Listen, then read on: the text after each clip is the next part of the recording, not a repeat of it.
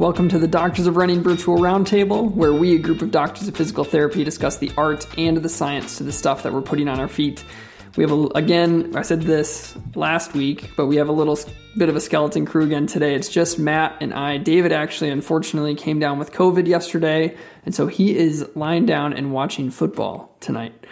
So we are wishing him a speedy recovery. He's doing well. He's doing okay, but he'll be out for a little bit and out of running for a little bit. So we hope he recovers really well and doesn't have any lingering issues, but it's just Matt and I today.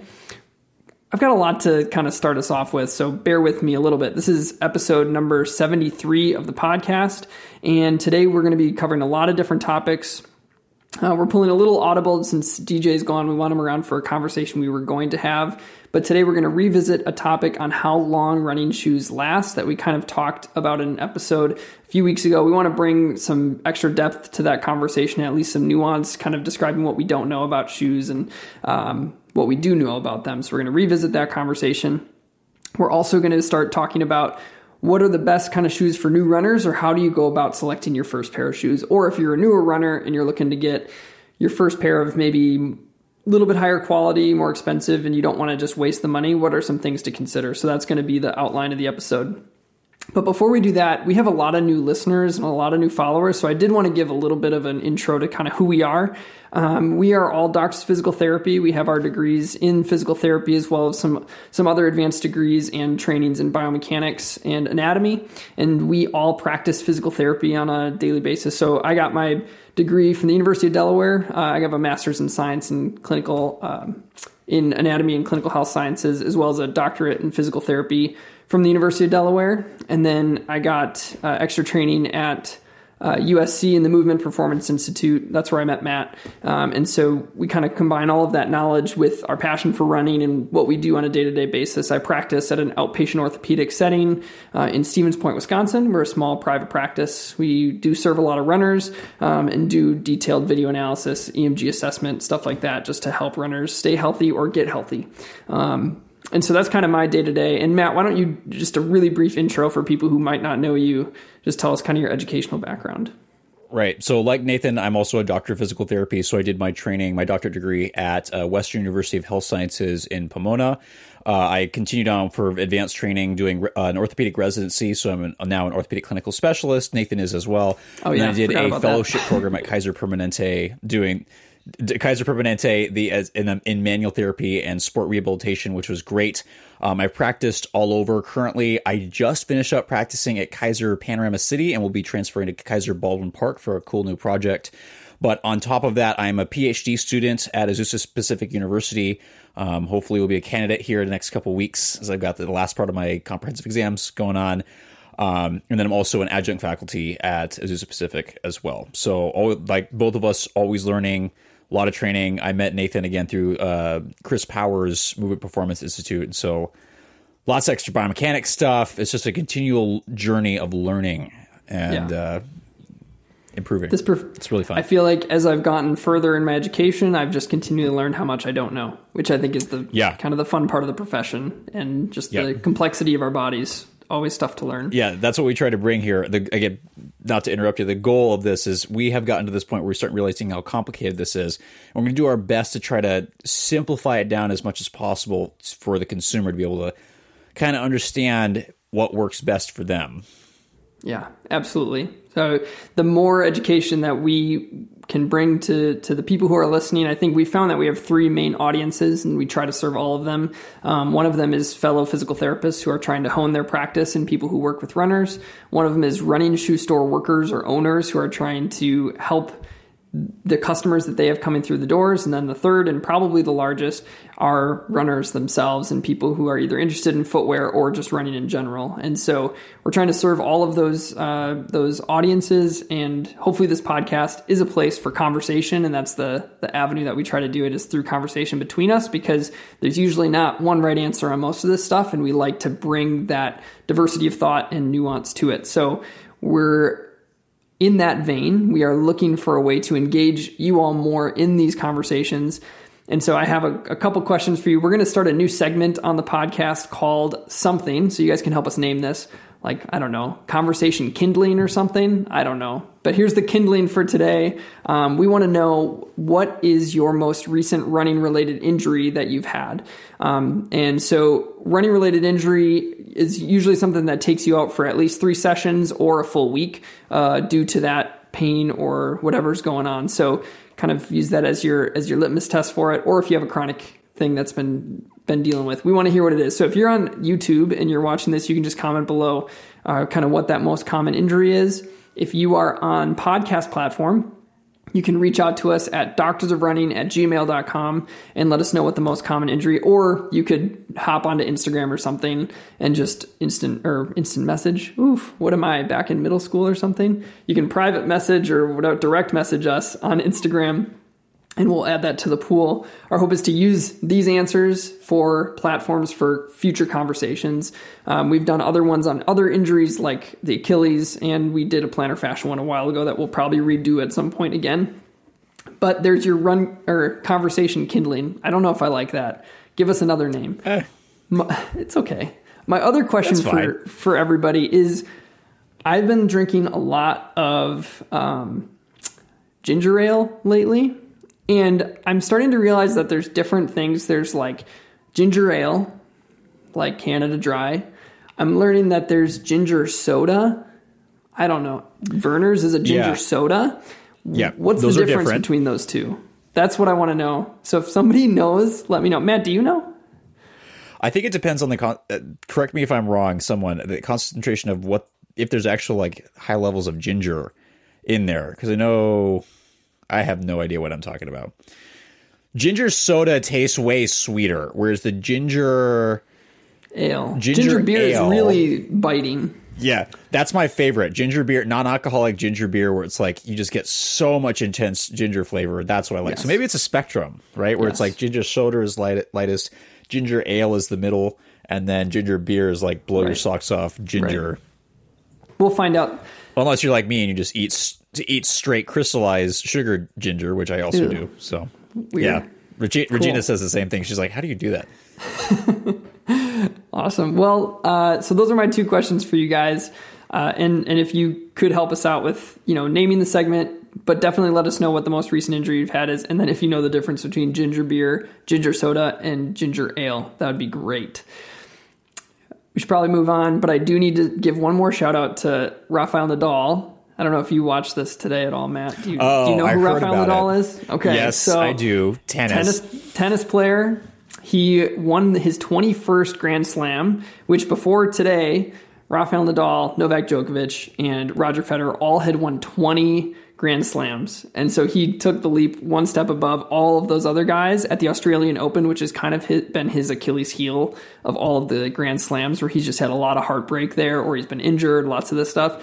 And he was down 0-2 in the sets, and he came back and he ended up winning in 5 sets, 7-5. It was crazy. It was such a good match. And I just thought it was awesome. And he deserves a big shout out. And I hope he has a fun time celebrating. I don't know. Maybe also let us know if you think he's the GOAT of those 3, because it's crazy. In the last 20 years, 19 years, there's been about 75 Grand Slam championship opportunities. Between those 3 guys, they've won 61 of them. Think of how crazy that is over the last 19 years. Because I think Rafael Nadal won his first one in 2003. So then since 2003 to now, they've won 61 of the 75-ish available. Poor every other professional tennis player. Seriously. That's not why we're here, though, even though we always tend to talk about sports in some way. We're going to go into our first segment, and we're going to revisit, again, a conversation we had with Stuart Jenkins a few weeks ago. He's the founder of Blue Maca. He had mentioned some stuff about how he loved the Hoka cushioning paradigm, that it decreases shock absorption on the body, and that it cushions the feet and decreases impact. Then we also talked about how long do running shoes last. Matt kind of mentioned something about 80 to 100 miles and then the foam's gone. So we wanted to revisit those 2 conversations. In the future, pretty soon, we're going to also talk about how cushioning relates to injury rates. and preventing injury, but we're going to save that because there's been a decent number of articles put out in the last year and a half on that topic. So that's going to be another conversation. So we're not going to talk about injury rates, but we do want to just talk about loading and how long foam lasts. So Matt, why don't you just kick us off in talking about what do we know about different levels of foam and impact forces, and what is impact force, and what changes with different types of foams? Got it. So most of what we know thus far is that in the conventional thinking was that more stack height meant more protection, right? Which you would think would make sense, right? That you have more foam underneath your foot, logically. You would land, therefore the foam should take more of that force. Unfortunately, that doesn't actually account for all the other impact and stability requirements up higher in the chain, right? You can't get rid of energy, right? It just gets redirected into a different spot. So more cushioning, as we've learned from some of the research recently, doesn't actually mean less impact force. And we're talking about impact force that's usually, especially from our profession, we're talking about joint level or tissue level impact forces. So there's going to be a certain, like when you land, there's a certain total amount of force that goes through the entire body, right? Or that when you hit the ground, that's how we measure it. But there's also internal forces that happen from individual joint compression and tissue compression. And what we've discovered is that more cushioning actually doesn't mean more protection. In fact, a lot of people actually, when they have more cushioning, they'll land harder. So you're going to land with more impact force. And what the theory is that it's increased impact force. The theory is specifically increased joint loading. The theory is that because proprioceptively or body awareness wise, more cushioning impairs your ability to sense when you're hitting the ground, some of your muscles delay a little bit in their activation. And so you actually end up hitting the ground harder, right? Because you don't realize, hey, I've got a hard surface below me. I just think there's a softer cushioning. And so what we realized is that different density soles was actually cause people to land with different levels of impact. So more cushioning actually in a lot of people can mean more impact because you hit the ground harder. So we don't want, and there is some emerging evidence as people try to figure out, well, does more cushioning mean more like decreased injuries? And we'll talk about that on a different podcast, or a different episode. But more cushioning doesn't mean more impact because there's a lot of variability, right? We know that instability, right? So softer midsoles, people may change how they land, but there's going to be less stability. So you have to kind of compensate to find that. But it's not across the board, right? So we cannot say that more cushioning decreases impact forces. And I think the logic behind it makes sense in a couple ways. One is the impact in itself, when you look at like the mathematical formula, is a time dependent factor. And so when you take a soft foam, the idea would be it compresses slowly over time as you land, which would, in theory, increase the amount of time that your body is absorbing shock. So you land, the foam is compressing, your body's compressing. There's a longer period of time that that force is being spread through the loading of your body. But why that doesn't end up kind of coming in to be the case is what Matt was talking about, was instead of just your body moving the same and the foam also compressing on top of it, your body lands more in a stiff manner, which means that the total amount of time that you're in that shock absorbing portion of the gait cycle ends up being the same or shorter. So then you have actually higher impact forces through your joints. So I just think it's a fascinating paradox where what we think would be true isn't necessarily true, but that doesn't necessarily. I think the other really important thing when we talk about forces in general, and even like you think about ACL injuries and moving into knee valgus and all of this kind of stuff, force in and of itself, or impact levels, or there's the impact peak. I mean, this has been talked about with heel striking all the time. Heel striking is a high impact peak, so it's you can't heel strike because it's going to cause injury. Force in and of itself does not mean injury. Impact in and of itself does not mean injury. We're just looking at biomechanical factors first, and then individual factors come into play later.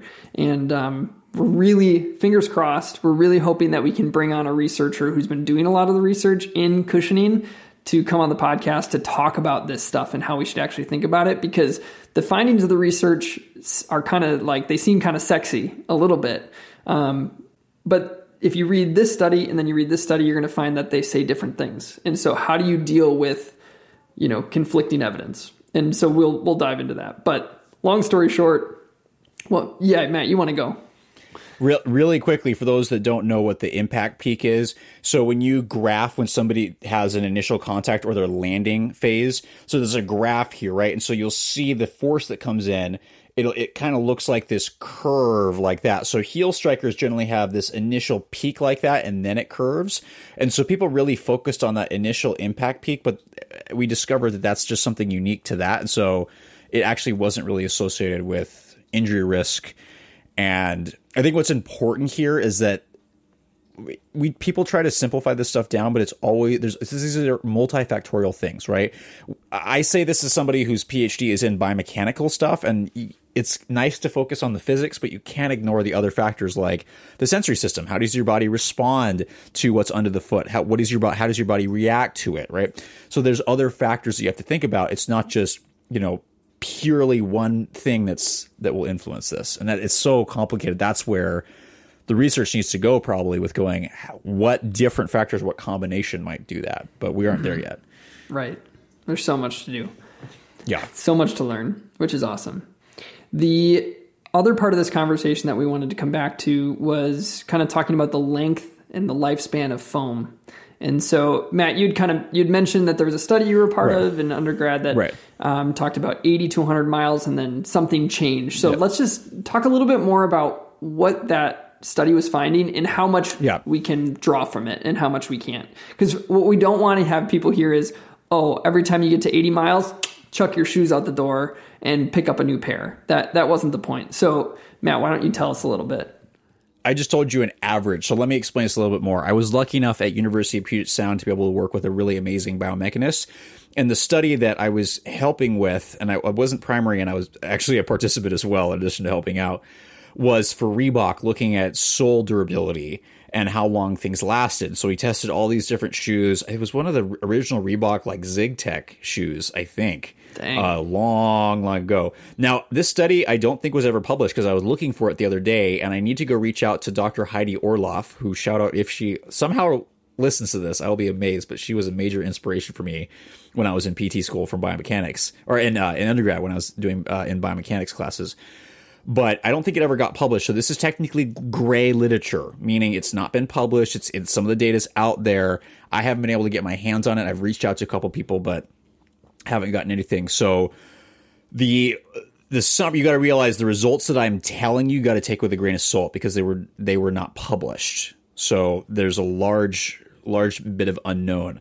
But what we're seeing is a lot of the running shoes, and this is before PIBA foams, so I can't comment on some of the newer foams, but a lot of the EVA-based foams were breaking down by about 100 miles, meaning the resiliency of the foam was starting to get lost when you got to about 100 miles. And that didn't mean the shoe was done. Do you remember how you were measuring that?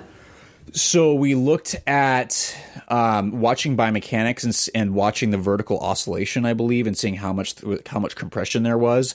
That's a good question. I don't remember exactly, but that's what I do remember. That's why hey, those people that I sent emails out, please respond if you listen, because I would like to know more.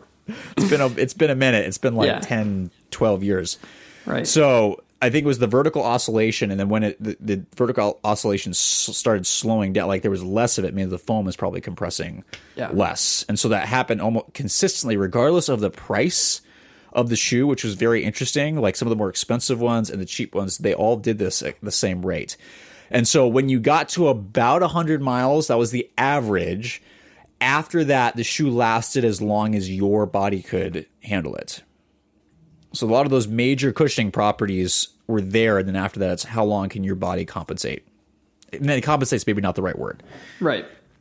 Yeah, because just because the foam might not have that resiliency doesn't mean that it's not, because foam does something. People who run in minimalist shoes versus people who run in maximalist shoes have a different running experience. It feels different underfoot, and your body does change the way it runs. And so, the biomechanical factors, even after some resiliency loss, doesn't mean you're going from running in a cushioned shoe to a minimalist shoe. It's not like that. It's just this slow grade towards it. It just starts to change its properties, where it's not the same on day one that it was on mile 100 or mile 0 to mile 100. And then it's kind of more static from there, it sounds like. Yeah, and these were shoes, by the way. This was controlled, so we had people just running in one pair of shoes. So there's some additional evidence that having multiple pairs of shoes decreases injury risk and may help the foam rebound. So who knows if you are rotating shoes? So please know that what I just said isn't set in stone. It was done many years ago, and we needed more information on this. But that was kind of some of the initial stuff that was saying that this basically the foams may not retain their maximum cushioning properties as long as we thought. And there's also the responsibility of the runner to go, hey, you got to make sure your body is also absorbing impact too. So it's not just the shoe. I think the other interesting part, I mean, you said this was just done with EVA foams. We're fans of EVA. We're not like anti-EVA people. But at the same time, I think something interesting that was done, it was a case study for one person, Lab Rat Rundown, Dustin Gilbert or whatever. He was on the podcast before. He did a 450 kilometer running economy test versus a brand new pair of Alpha Flies. So 450 kilometer in the Alpha Flies, and then also a brand new pair. And they both still gave economical benefit to running after that amount of time. And so, there's something to be said there too, where it's just like, yes, there's biomechanical measures of foam, but what does rocker geometry and all of these different components of a shoe mean for the resiliency of that shoe to do its quote unquote job for you as a runner? So it's not as easy as just like, when does the foam go? Because the foam, we don't know, might not be gone. Plus that's a Pebax foam. So that's a different story too. But the foam might not be totally gone. We don't know for sure. And there's more than just foam in a shoe. There's rigidity. There's how firm and how soft. There's the rocker different in the front and the back. All those different things. So I think my point in wanting to bring this back up was, let's pump the brakes on saying throw out your shoes at 80 to 100 miles. That's not what we're saying. As Stuart pointed out, we don't have a solid way for every individual to know when they should get a new pair of shoes. And I think that's still a reality. I will say, though, the one thing. So, again, Nathan, I'm really happy you brought this up because I didn't realize me making that comment. People were like, oh, that 100 miles done. And I'm like, oops, that was not the point. Just an excuse to buy a new pair. Exactly, right. So I think what's really important to keep in mind is just like a lot of things that we talk about here, this is going to be very individual. So how hard you hit the ground, right? Your individual mechanics, your daily mileage. All these factors are probably going to influence how long running shoes last for you, right? And that's going to be different for you versus your running buddy versus the guy on the other side of the country or the girl in another state. So we encourage having yourself be your own study, going and paying attention. When the shoe starts to feel not good, that might be a sign things are breaking down. If you start noticing, if you keep track of your miles on your shoe, that you kind of start hitting that endpoint at a certain mileage, that might be a good standard for you to know, all right, when I get to around this point, this is where I might need to start switching my shoes out. But it's not going to be something that's very comparable to other people just because we are so unique. I don't know if we've mentioned this before, but people's gait patterns are as unique as their fingerprints. I think one of the things that you pick up as many PT students start when they're watching biomechanics and doing gait analysis, one of the things that students start noticing is that they can tell their classmates by their gait pattern. And so that's how individual it is. So that also means that how you wear shoes, how you break stuff down is going to be totally individual. So please use yourself and learn and test things out, and don't assume that you're going to have the same experience as somebody else. Totally. We're all different. Yes. I mean, has anybody seen what I do to the posterior lateral side of my left shoe compared to everybody else on here? It's just tragic. I don't really understand. It's pretty bad. I don't really know how that happens, but it does. These poor things have 10 miles on them. Which shoe is that? That on Cloud, the Cloud Boom Echo. Oh yeah, you just got that one this week. I literally just got that. Yeah, and already wearing through the heel. What's first initial impressions for it? It's a sexy looking shoe. I do like it. I don't think the biggest question I've had is how does it compare to other racing flats? I don't think it does. I think it doesn't have a PBA or Pebax foam. It's a firmer ride. If you run in On, it's the softest On shoe I've ever run in, but also please know that means it's still firm. It is snappy, but it doesn't have a lot of bounce. It's more of a rolling kind of ride. I think somebody asked, like, it's almost the closest I could say is maybe the Rocket X, except faster. Like, I feel like I could still hit faster miles in this. Okay. But a bouncy ride it does not have, and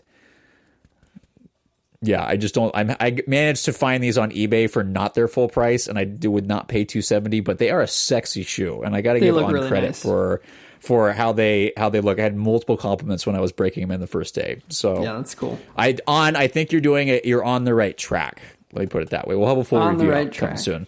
Yep.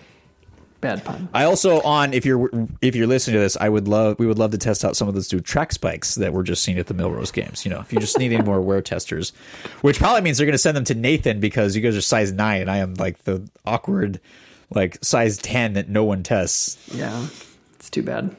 Sorry, Matt. For Your those who life don't- is hard. for the- If only you could It get is free shoes really hard. somehow. If only you got I know, free it's shoes, life man. sucks. I would have to start some website and have it go on for years and bring on some awesome people to help me organize it, and then people might send us shoes. Oh man. Yeah, we live a tough life. Yep. We're really For those who struggling. don't know, by the way, that reference for prototype stuff, we're testing sample size for men is size 9. So Nathan is size 9, David and Bach are size 9.5, so they can usually wiggle their way into most things. And I'm sitting here by myself going, no one loves me. Yep, that's exactly. And the reason that- size, I love how he that's just internalizes the reason. this. Yes, Like exactly. an identity 'Cause problem. Like my foot It is. size creates an identity Yeah. issue, and then Yep. My feet are too big.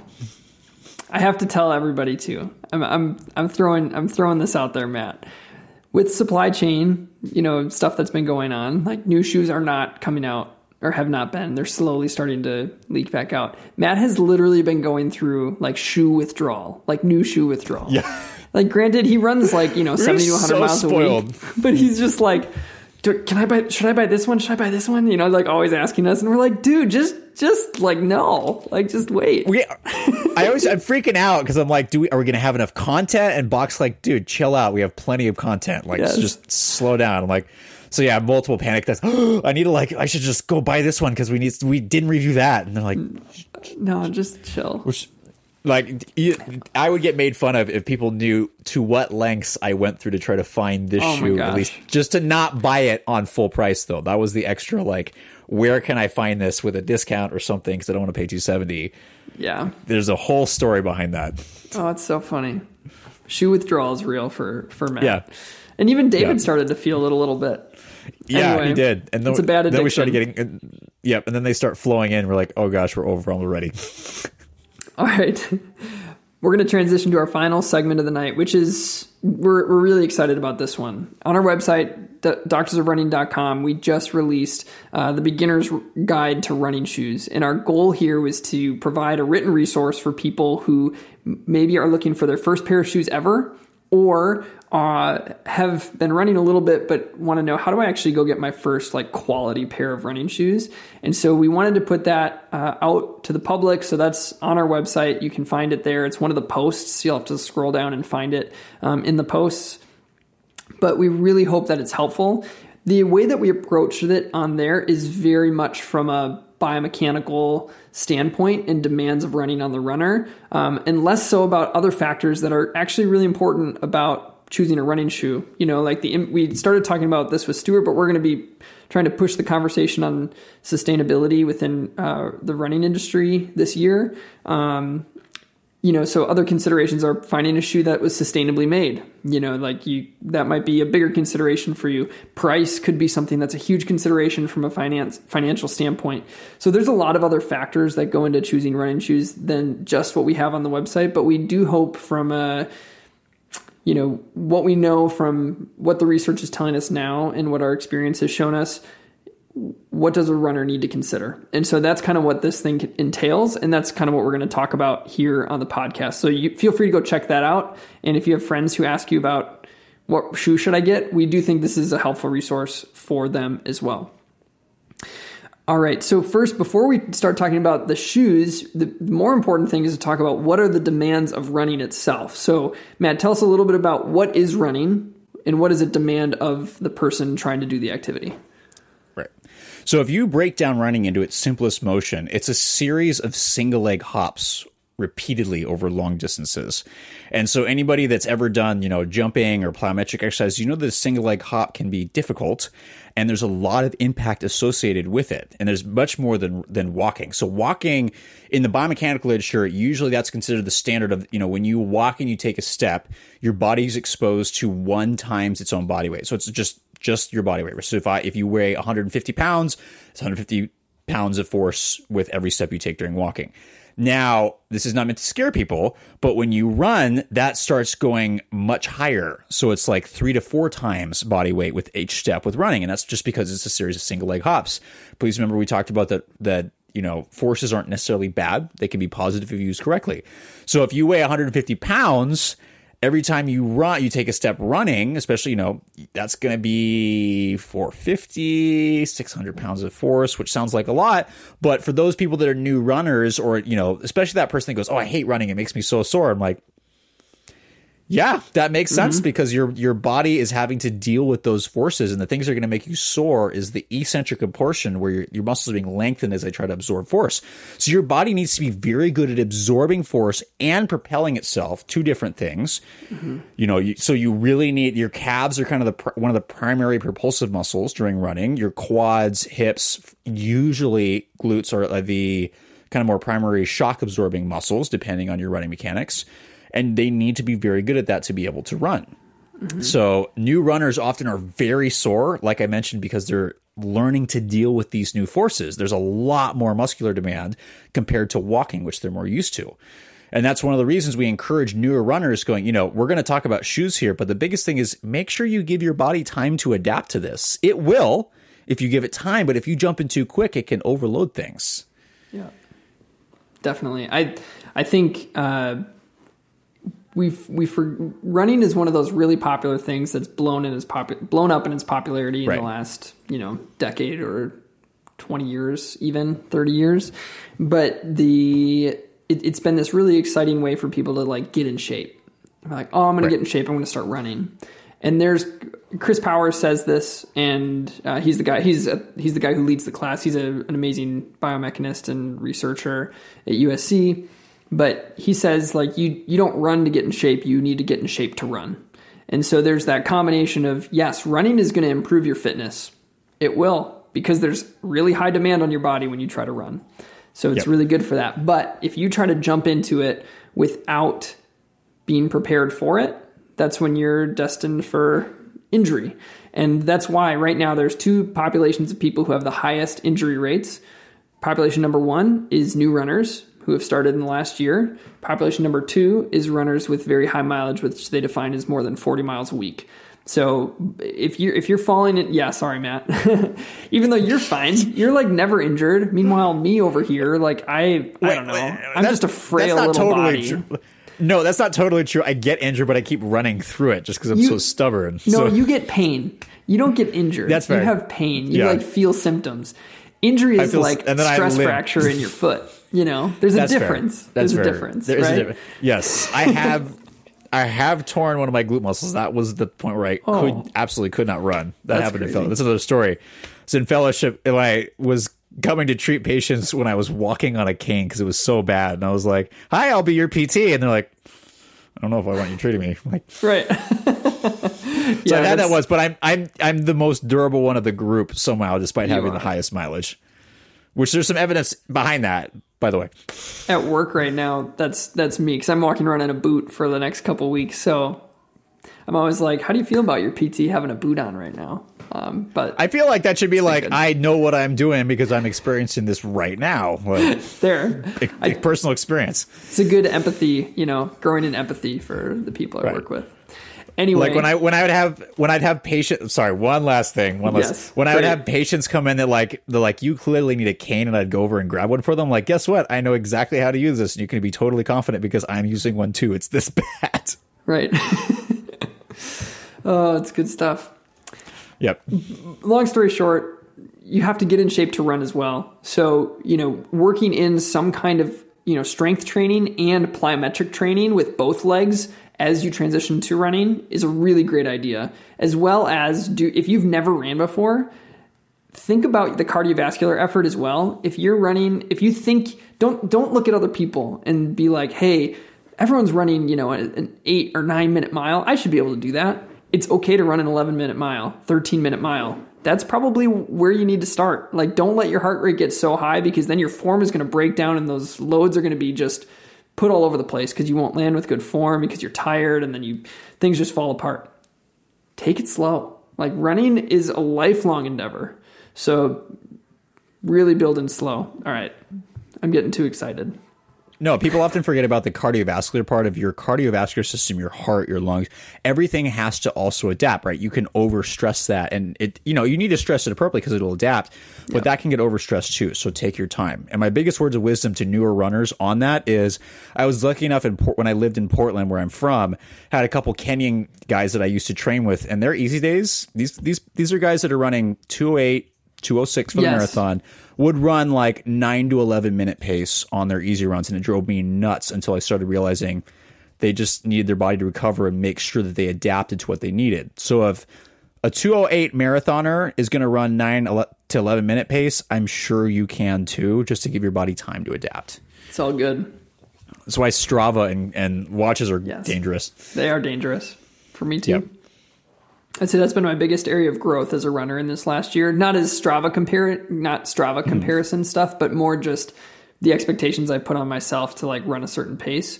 I've been able to come way back, and it's been awesome. So it's been helpful having a running coach to kind of push me that way. But use your pace as an indicator of how things are going that day, not necessarily as like, oh my gosh, I'm in this kind of shape. Like, it's feedback. Oh, I'm running this pace today.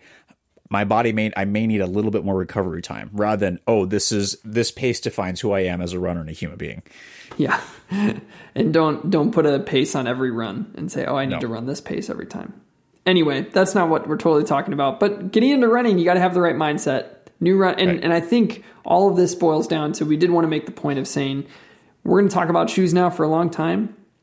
Shoes are the most important piece of running equipment that you'll have as a runner. However, compared to all the other things that go into running, it's not that important. It's a piece of the pie, but it's not like a majority of the pie to keep you healthy and successful in the sport. It's a very small piece of the pie. And now we're going to talk about it for like a half hour. No, not that long. But we are going to dedicate some time to talking about shoes because they are important, but still a small piece of the pie. There are a lot of different shoes out there. And one of the biggest things that can be overwhelming is going into a store or going online and hearing 8,000 different opinions about which shoe is going to be the right one.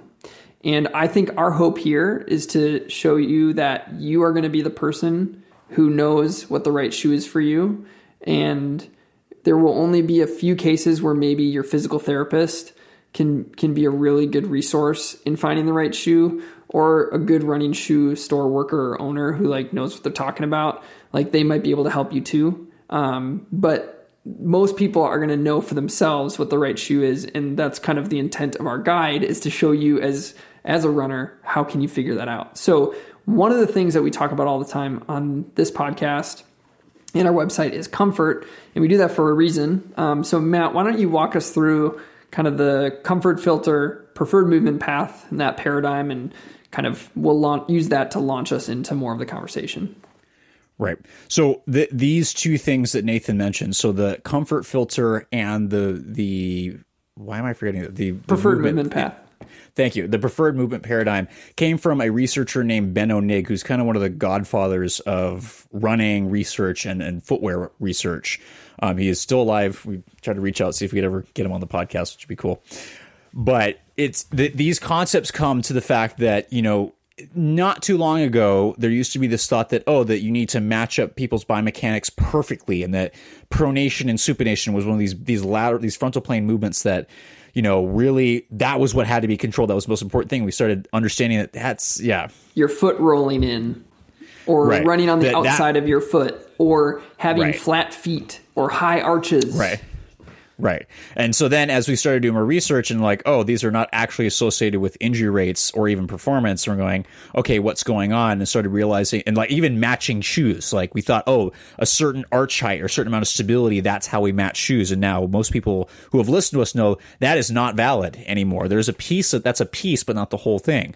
So Ben O'Neill was trying to figure out, how do we figure out how to fit shoes, right? Because, you know, if we don't have, the standard was the amount of the stability or arch support. Now that's, you know, that's a small piece. How do we do this? And so what we started looking at some of the literature, not we, him, and some of his colleagues. We'll take credit for this. We wish. We only wish. We wish.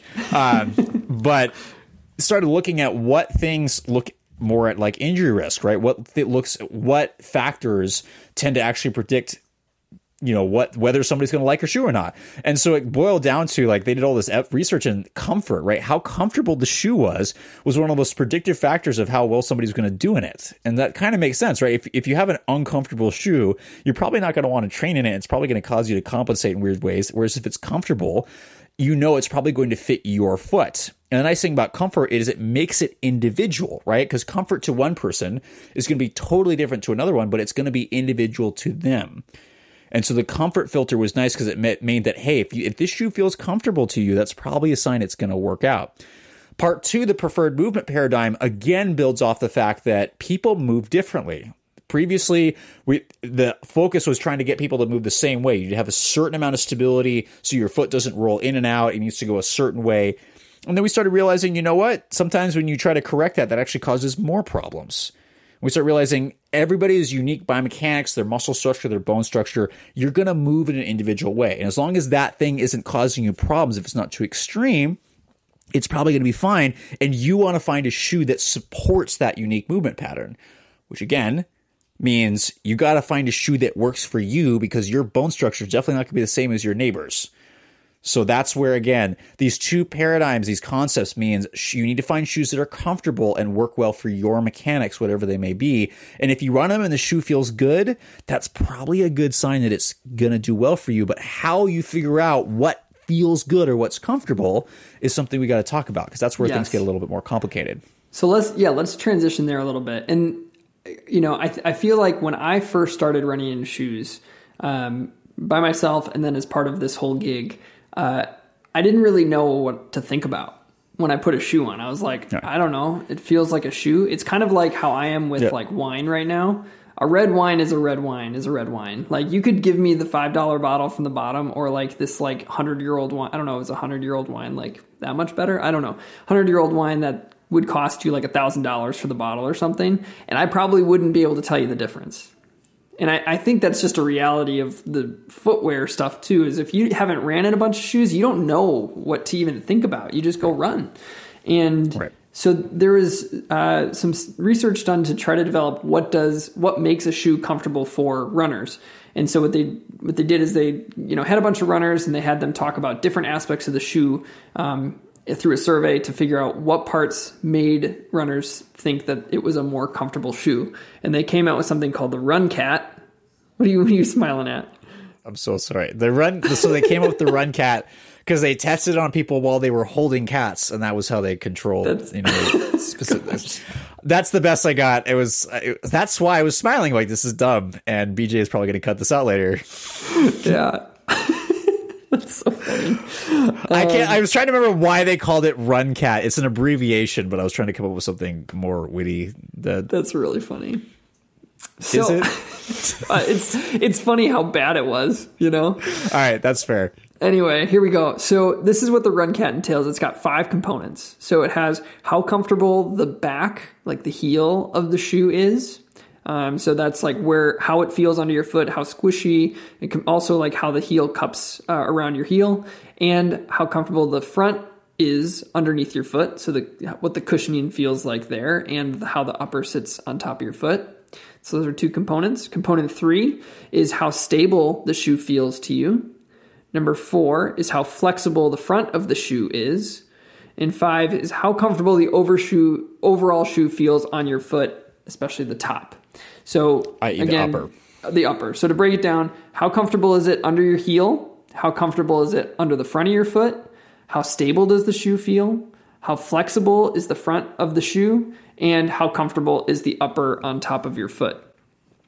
Now, that stuff is really simple to think about. It's not rocket science, but it does, it does break it down into some components for you to think about. Like how soft a shoe doesn't mean, is the shoe soft enough for you? Like it's not saying a softer shoe is better. It's saying, do you like that feeling of that soft instep under your heel? Do you like a slightly firmer feel under your heel? Do you like a softer foam under your forefoot, like under your toes? Do you like it to be a little bit firmer there?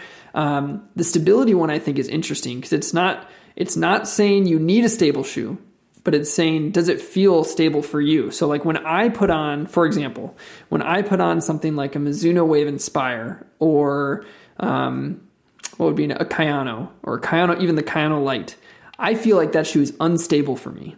They're stability shoes. They're in a stability shoe category, but they feel like they push me to the outside, and I just feel awkward in my heel.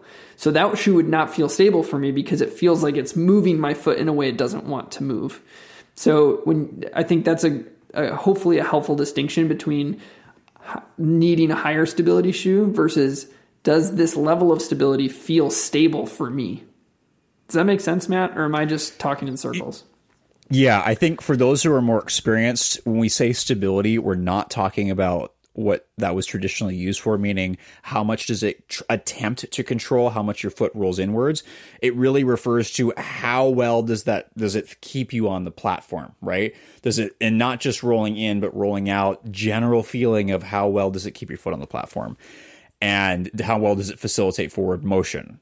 And there's such a thing as too little, and there's such a thing as too much. And trying to find I get people that come in who ask like, "Oh, I want the most stable shoe. What is it?" And I'm like, "Is that really what you want, right? Or do you want the most stable shoe for you, right?" Not everybody. Some people do really well in a shoe like the Brooks Beast, which is one of the, based on old standards, the most is the highest level stability or motion control shoe out there. But that shoe is not going to work for everyone. Right, and that may not feel stable for everyone because how people move may differ. So stable being for you and your mechanics when you put your foot on the ground. Does the shoe feel like there's a solid base underneath your foot, or do you feel like you're wobbling? Does it feel too stiff? That's what they're talking about. I think that if a way that you could think about it on the two ends of the spectrum, if the shoe is feeling wobbly, it's too unstable. If the shoe feels like it's pushing you in a certain direction, it's too stable for you. So to find a middle point where it doesn't feel like it's pushing you and doesn't feel like it's wobbly is probably the right level of stability. But we should let's keep on this stability conversation. Yep.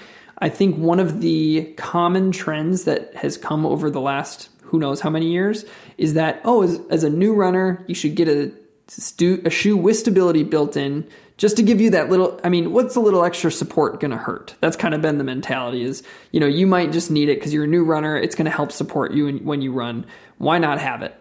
And I'd say, obviously, the way that I framed this, I obviously disagree with that sentiment. But let's talk about how should we approach stability for the new runner? Obviously, we'll be repeating ourselves a little bit here, but I think the first thing is you don't necessarily need a stability shoe as a new runner. But what else do you have as you muse on that question? I think the biggest things that I would think about is, so in their walking shoes where they're using inserts or where they're using things that added stability or arch support or things like that, is their walking footwear something that they have used stability in? Do they have a history of injuries that may get stressed, from excessive motion in a certain way? So that might be a reason that I might consider giving someone a stability shoe as a new runner. But for the most part, I'm going to see if I can probably find a stable neutral shoe or just a general neutral shoe just to start somebody out.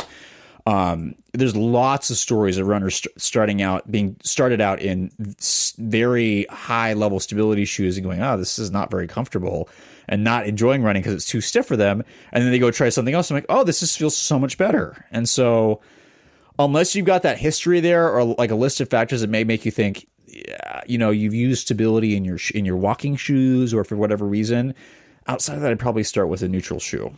Yeah. My recommendation to people going to find their first shoe, if they don't already know what they love, right, have an open mind is basically my advice. Like, go in and try some stability stuff, try some neutral stuff, and just start to see where you line up in there. You know, if you're in a run specialty store, they'll probably let you run on a treadmill or outside. If you're at like here it's Rogan's, or like, I don't know what the stores are, but Rogan's around here is basically like a department store that has a bunch of very real running shoes. You know, run around the aisles to try them out. And just start to get that gauge of where do you line up. And like you said, the one population who might benefit from a stability shoe, and this is still a might, but I would say for this population, you definitely should try some on. And it's those who have a history of pronation related injuries, like tibialis posterior tendon issues, or certain types of Achilles tendinopathy, or plantar fascia pain. Those people who fall into that category should probably consider at least trying one on, because there's some evidence that it might help. So doesn't mean you need to get it, but try it out. Notice Nathan saying you should consider it, right? Because you might find your running mechanics change, right? Walking and running mechanics don't always correlate. And that's one of the biggest things I tell people is if you're going to try on shoes, it's exactly the same thing as when I'm examining somebody, right? So I'm not just going to watch them walk. If they're a runner, I am not just going to watch them walk. I might watch them walk to go, kind of let me give me an intro to how you move, but then I'm going to need to watch you run, because if you're not testing the shoes while running, you're really not going to know how they feel. I think two other pieces of advice that we give newer runners or people just dipping into this. One is to look for a shoe that is, you kind of mentioned this before. One is to look for a shoe that's most similar to what you walk in currently. There are a lot of, and this is kind of point number 2, is don't get a super shoe. Don't do that. So just start with a shoe that is a slow transition from whatever you're walking in to running. And so there are a lot of options that are very more traditionally built that are going to have a platform similar to shoes that we just walk in day to day. And we think that starting there is a much better idea than adding the variability of a super shoe that has a really compressive foam or has less stability because it's got a narrow platform through the midfoot, or has a carbon plate that stiffens the whole shoe, and a rocker sole that you have to get used to. Take all of that stuff out. It should be a traditional shoe that doesn't have anything crazy thrown into it. So find something that's most similar to what you're used to walking in, for sure. Anything else on that? Oh, I think it was good. Okay. I had one other thing. We'll see if it ever comes back to me. Yes, the last thing. There is some evidence, we've mentioned this earlier in this podcast, that having a shoe rotation may be helpful. We understand that shoes are not cheap and they're only getting more expensive. But if you're somebody who can front the extra money to get 2 different pairs of shoes, that can help from an injury prevention standpoint. So that will give a little bit of variability to the repetitive motion of running by having a slightly different platform under your feet. And it's going to make those shoes last longer. So long term, the cost is the same, but short term, you just have to have the capital up front. So if you can't do that, no problem. You know, like that doesn't make running not doable. But if you have that little bit of extra capital that you can spend, and that's not going to be a problem on you or your family or whatever, that might not be a bad idea to find 2 that you like and go with those 2. And that will also, for your next time of buying shoes, that can help you figure out, hey, which one did I kind of veer towards more? Because that can help you refine your search in the future. Matt, one more question I have for you. Yep. This is the other thing I remembered. Stability.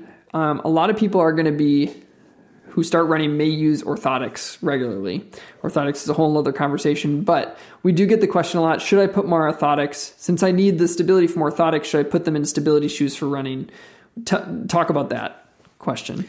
I would highly suggest not doing that. And the reason why is that these shoes are tested without insoles.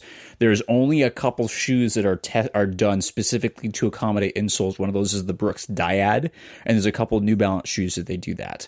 But outside of that, if you add an insole in, that could very easily overcorrect you or create some things that may not work well. So if you want a stability shoe, you should find a stability shoe that provides enough stability for you to not need the insole, right? Because Because if not, you're going to have double duty there, and that might cause problems. That's something I've seen very frequently, where people are sold a stability shoe and an insole, and they come in and they've been overcorrected. Now they're getting some symptoms from that, and all it takes for me to take the insole out and like, oh yeah, that doesn't hurt anymore. It's like, yeah. So just from how the shoe is developed and tested, I would encourage people not to combine insoles with stability shoes. And if you find the stability has worn down, it's not there, don't compensate with an insole. It means you need a new pair of shoes. Yeah. Yep. That's the other thing I've seen where people have like shoes that are like 14 years old. They're just going, I just need a new insole. It's like, that's not how that works. No. I think something else to consider is, there's the population of people who benefit from the use of custom orthotics every day is very small. But for those people who do need that, those were designed for your foot based on your foot's interaction with the ground in a neutral platform. It was not designed for your shoe or for your foot to interact with the orthotic, which is also on a stability shoe, because the stability shoe is going to change the interaction of the orthotic with the ground. And so that's where that kind of Matt talked about the mismatch. That's where the mismatch can happen between the orthotic and the stability shoe instead of the orthotic on top of a neutral shoe. And so, it's usually not the best idea. I'd encourage people, if you do need to use a custom orthotic, use it in a neutral shoe, i.e. meaning one that doesn't have any traditional stability methods in it, so those don't interact. Yep, absolutely. Okay, I think that covers what we wanted to talk about when it comes to shoes for the new runner. Again, you can go onto our beginner's guide to running shoes on doctorsofrunning.com. But Matt, you got one more thing. My last comment was, please remember that every running shoe that you run in or test is a case study on yourself, right? It's you going, did this work for me? And so it doesn't have to be perfect, right? This is actually the reason I started this thing in the first place, is going, how do I find shoes that work for me? And each thing is a test. And so that's the kind of the great reason. If you have the money to afford 2 pairs of shoes, that just means that's more data to kind of figure out what works for you. And that, again, I want to emphasize this. We are trying to help teach you, not, to learn what works best for your body. And that's why when people ask us, what's the best shoe? We have to go, there isn't one. We can help guide you to what may work for you, but ultimately you have to test that and find out what works with your unique mechanics. So every shoe's a test. Sometimes it's good. Sometimes it's not as good. And that's part of the learning experience to figure out what footwear is working for you. And it's an ongoing one because things are constantly changing. So you got to keep testing. It's okay to be wrong sometimes. Won't get them all right. It happens. Yep. Fantastic. Well, thank you for joining the roundtable today. I do have a couple quick wrap-up things. The first one is, if you haven't, go back to our episode from last week. We talked about the Life Rolls On Foundation. That's where we're giving for the month of January. And so we've been able to donate there, and you can check out more about their organization and hear more about it on the previous episode. So please take the time to go do that. If you have been listening to this, or if this was your first time, something that really helps us out if you are on a podcast platform is to leave a review. That helps grow our reach. So if this is something that has been helpful for you, let us know what's been helpful. If there's feedback that can help us improve, let us know that too. And your review just means a lot. I think, with the number of people who listen, if like half of those people decided to take 10 seconds and leave a review, it would be crazy how helpful that would be. So if you find this helpful, do us a favor and take the 1 minute to go leave a review for us. That would be fantastic. And I think that's it. If you want to continue to follow what we're doing on our website, we have a lot more releases coming out on the website this week, doctorsofrunning.com. You can follow what we're doing on Instagram, Facebook, and Twitter, and Reddit and other things. I think that Bach spreads stuff too. I don't even know what he's doing anymore. He just does stuff. But we are thankful for this journey, and we will talk to you all next time. Have a great night.